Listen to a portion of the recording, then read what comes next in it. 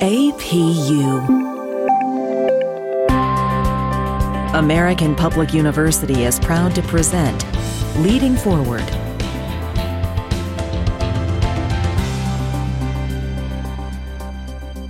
Greetings, everyone, and welcome to the podcast. I am Dr. Ikena Finch, and today we will be discussing the importance of diversity in leadership of organizations with Dr. Nicole S. Mason. Dr. Nicole S. Mason is a licensed attorney. She has worked in the area of equal employment opportunity, civil rights, and diversity and inclusion for the past 30 years. A staunch advocate for justice and champion for equality, equity in STEM, Dr. Nicole has served as a EEO Diversity Director for a STEM-focused organization for the past 14 years. In her leadership position, she focuses on diversifying the workforce, changing the culture, and socializing diversity, equity, and inclusion through the leadership channels of communications, policies, and the organizational procedures. We would like to welcome Dr. Nicole S. Mason. How are you doing today? I'm doing well. Thank you so much for the opportunity to be a part of this podcast. Oh, it is always a pleasure. Always a pleasure. And so I would like to start out with why you chose equal employment opportunity as your focus. So that's always a good question when I have the opportunity to share about my work. And I always like to say that EEO, Equal Employment Opportunity, Diversity and Inclusion, found me. And I say that because when I started working as a stay-in-school student, they had the stay-in-school student program for the federal government many years ago. They call it something different now. But I always seemed to end up in the civil rights office. Well, when I started to connect the dots related to my life, I realized that my energy was putting out some kind of signal because my mom worked for the federal government. And unfortunately, she was forced to train many supervisors, Caucasian men, and she was never promoted. And so, of course, being her child, I was hearing, all of the things that were happening on the job, even the emotions associated with it. So I just believe that the work found me because of what I witnessed and heard related to my mom and just all of the different ways that it impacted her. So that's how I ended up in this arena, I believe, because I never worked in any other kinds of offices, even as a student. I just always ended up in the civil rights offices of different organizations, different federal government agencies, but always the same work. Wonderful, wonderful. And I would love to hear about the leadership aspect of equal employment opportunity. How have you seen this change in the recent years? Mm-hmm.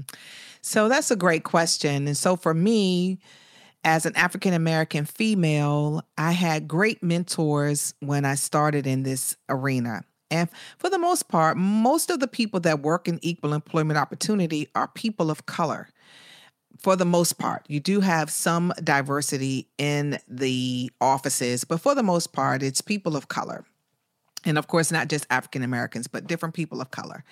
And what I've realized is that you have to have people on the leadership ranks, if you will, at the highest levels of any organization if you really want to have change in that organization.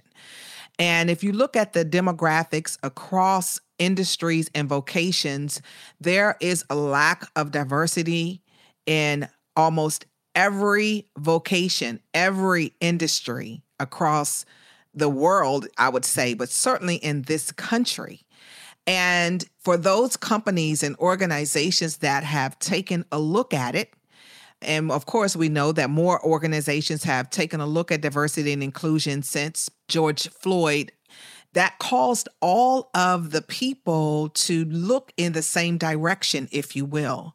And so you've seen now more people doing diversity and inclusion work and really taking it more seriously. So over the past 2 years, for example, in the federal government, the president signed an executive order, and one aspect of that executive order has called for every federal agency to have a chief diversity officer, which is the senior executive service ranking, which is very, very powerful.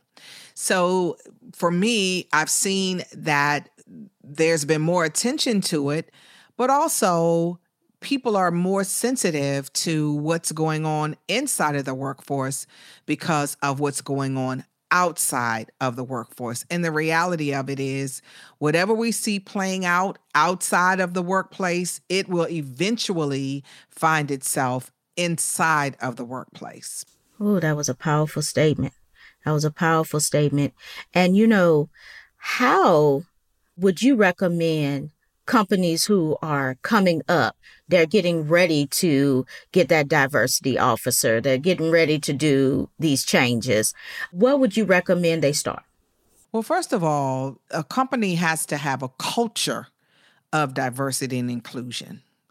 And what I've found over the years doing this work, you can have the best intentions, but if your culture has been set up where diversity and inclusion is not at the forefront, it does not matter who is in charge.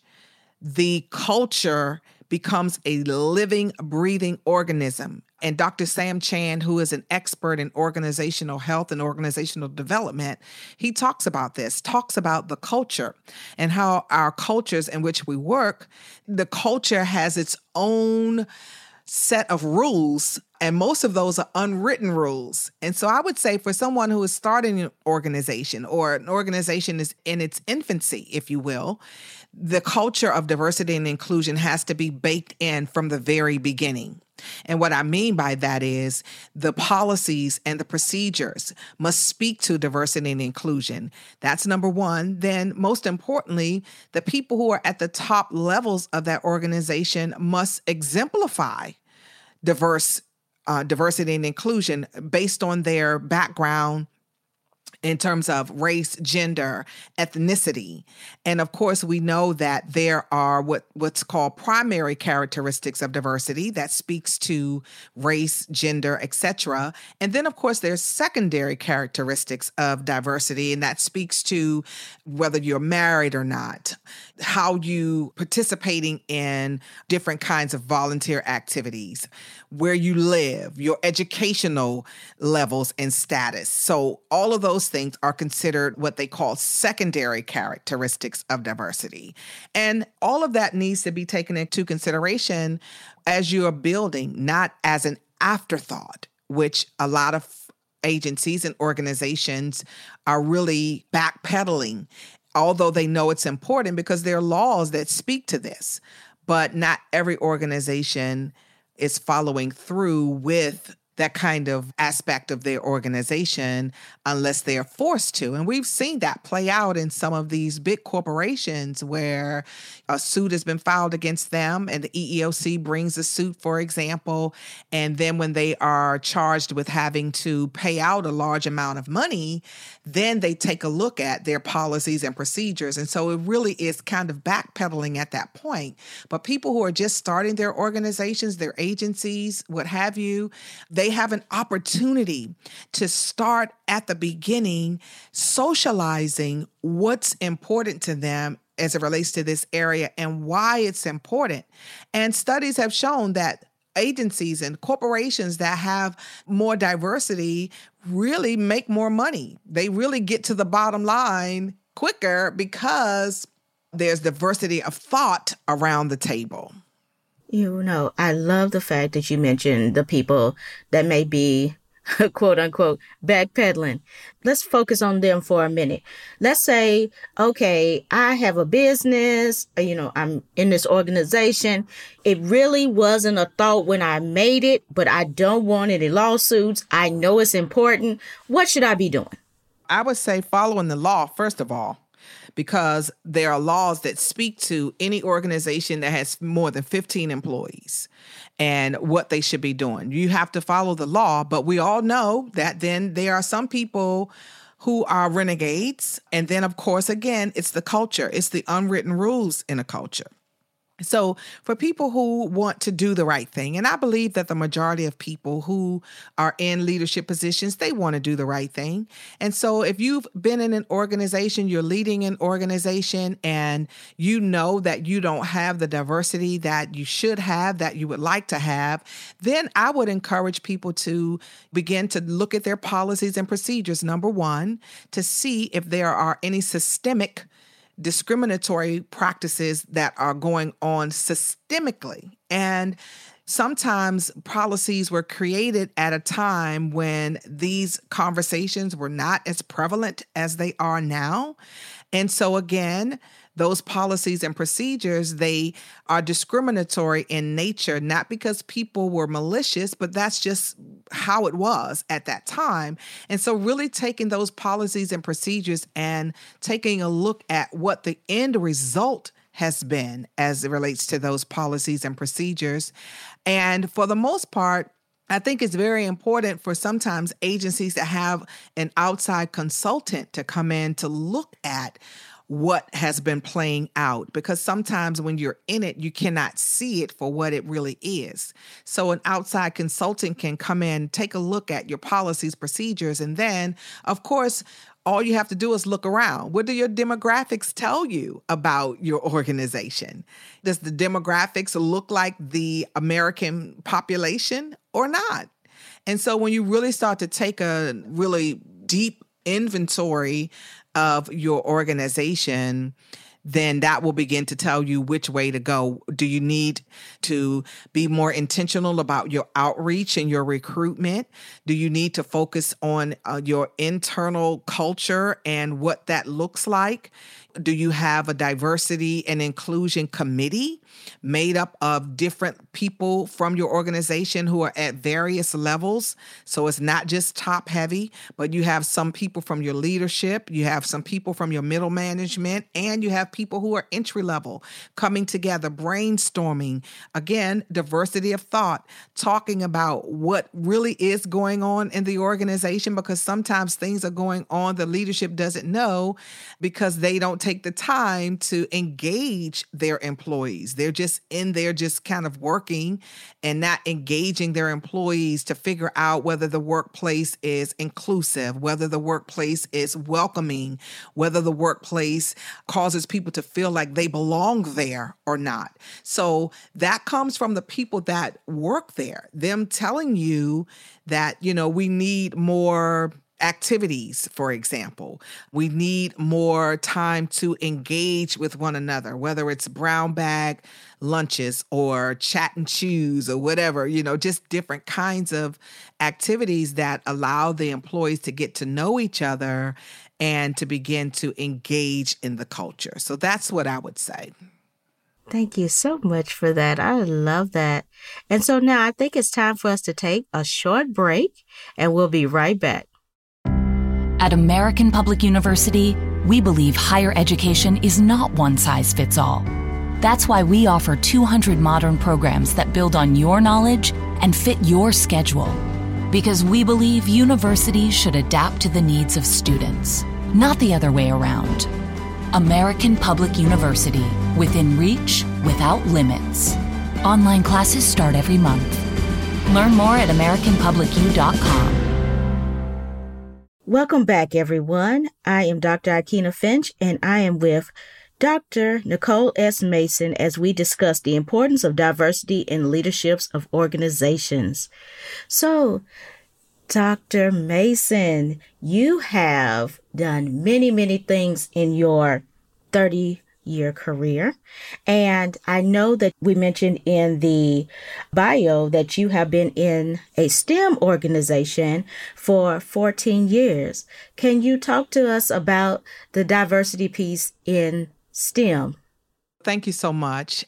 I chuckle because, as I mentioned before we took the break, every industry is lacking diversity. And of course, in STEM organizations, the STEM profession, there is a lack of diversity as it relates to racial diversity and as it relates to gender diversity. And so for me, it's been very important to connect the organization that I work for with HBCUs, historically Black colleges and universities, with Hispanic institutions, also with minority serving institutions. And those are institutions that are majority, but they have a focus on minorities, as well as Native American tribal colleges and universities. So that's been very, very important because the lack of diversity is overwhelming as it relates to STEM. And so again, I think that it is very important that we speak about these topics. And so I applaud you for bringing this to the podcast and just talking about it. And I would say this too, it's also important to acknowledge that these numbers exist in every aspect of STEM, from the American Geological Union to all of these different scientific organizations who are really now looking at this aspect of it, and they are doing something about it. And I applaud them for it. And so it really is something that we have to tackle, and we have to start tackling it all the way back to K through 12, all the way up through college. And so we have a number of different programs looking at that aspect, having partnerships with schools, elementary schools, junior high schools, so that children in underrepresented neighborhoods and schools, they have access to the fact that these particular jobs and aspects of STEM exist. And I can speak for myself that, coming up, when we would have career fairs, we would have people, of course, who were police officers, firemen, firewomen. And at that point, there were not a lot of firewomen even then. May have had one or two lawyers, maybe one or two doctors, but very rarely did we have a meteorologist, for example, or a physical scientist, a neurologist, very rarely, a mathematician, an engineer. So we really have to expose children from underrepresented groups that these careers exist. And the people that come to those schools need to look like those children. And so really making those connections are very, very important if we want to see change, substantive change in the STEM fields in the years to come.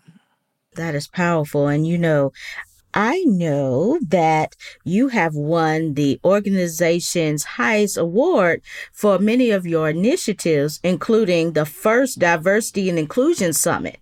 So tell us about how that went, the planning, and, the impact of that summit. I know that it was powerful. Yeah, so thank you so much for bringing that up. Yes, I, along with several of my colleagues in the EEO arena, EEO Diversity and Inclusion arena, we put together the very first summit in almost the organization's 50-year history. That tells you the kind of impact it was. And we invited several speakers in to talk about various aspects of diversity, from the demographics to LGBTQ, talking about the pronouns, talking about transgender policies, and making sure that each organization understands about how to help people when they're transitioning, how we are to respect people who are expressing themselves as what we perceive as a different gender than what we know them to be, and respecting people's choices and how to do that effectively as an organization. And so all of the different aspects of diversity and just what that looks like in organizations. Talking about the lack of women in the sciences and how we can help to change that trajectory. Also talking about field experience, and that's one that's critical because even right now, there is a young man, African American, he is a geologist, And he went missing around the same time that Gabby, I can't think of what her last name was, but she was missing as well at the same time. And the news media gave so much airtime to what was going on with her and very little to what was taking place with this young African-American geologist, whom they still have not found. But he was at work doing a field experiment in a remote location. And so just really talking about how to send people of color out in field experiments into some of these areas across the country that are not welcoming to people of color, and being very open and honest about these things. And during the last administration, we saw a lot of that kind of come forward. And not that it had not been going on, but certainly in a more prevalent kind of way, and being open about those kinds of ideologies and discussing them. We also had word about two of our African-American scientists who were at a location, and people who were a part of different kind of, I don't want to start calling names of organizations, but just the whole ideology that they are in control, et cetera, from the last administration, and the young men, how they had to call back to their superiors so that they could get help. So those things are very real, and those kinds of discussions at the summit. And it was very eye-opening for a lot of the majority leaders in the organization, because sometimes we have things going on and we aren't aware of them because we have not had to deal with those kinds of situations. And I think it was very impactful just to begin to have those conversations. And then, of course, shortly thereafter, then the George Floyd and the social unrest and all of those things kind of took shape and took form, really adding credence to what we were bringing to the organization. And so as a result of that, the work was recognized by our top brass, if you will, in the organization. And since then, we've had two more each year since then. And so it's been going well. Yes. Thank you for sharing that. And it speaks to your employee development work as well. And I do know that you received the Employee of the Year for your employee development. So I definitely want to say kudos to you for that. And so as we get ready to close, I would love for you to speak to the leaders who are looking to enhance that employee development, enhance that diversity and inclusion. What would you say to them as they are going on their journey? Thank you so much. And yeah, that Employee of the Year for Employee Development, that was certainly a treasure and a treat to receive that. And I'm happy to announce that one of the leaders in the organization who I coached and mentored as it relates to diversity and inclusion, she was recognized by the president most recently with the Presidential Distinguished Career Award. So whenever I see her, I know that my work has influenced her thinking about diversity and inclusion, and her work that she does internationally. So it's very impactful when you have someone in your organization whom you have hired to represent diversity and inclusion. And I would say, number one, for those leaders, it is important to have a diverse leadership team because of the diversity of thought that you get. And it helps you with your potential blind spots when you have someone who is of a different background, different gender, different ethnicity, different national origin, if you will. Just different from you, people with disabilities, because it makes you more aware, it makes you more sensitive to the issues impacting people from those particular groups, people who are from the LGBTQ population. So it's important to have a leadership team that really reflects the American people. And then number one, it also allows you to have a different perspective on your policies, on your procedures. Sometimes you can look at a situation one way and somebody will look at it a different way. For example, case in point, when we think about internships, And we know that people are vying for internships because it helps them to get a leg up in their career. It helps them to get exposure. But what has happened for some people, particularly in STEM organizations, you have some people who can take unpaid internships and everything works out for them. But when you have people who are coming from underserved populations, that's not the case for those people. And so when you have someone such as myself sitting on a leadership team, I can raise my hand and say, well, no, you have to take this into consideration that people who are coming from this particular population cannot afford to come do an internship in Colorado without pay. Right? Because I'm speaking for that particular group from experience, number one. And so I have a different perspective. And then to hear the leadership say, oh, we never thought about that.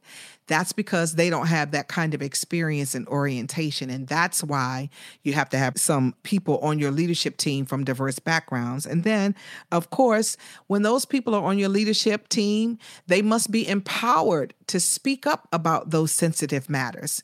And the empowerment comes from, again, creating a culture where you're saying you want to move your organization to be a more diverse and inclusive workplace and more diverse and inclusive organization, then people have to feel empowered that they can speak up against the policies and procedures that are in place. And sometimes that may mean them speaking up against you, the leader.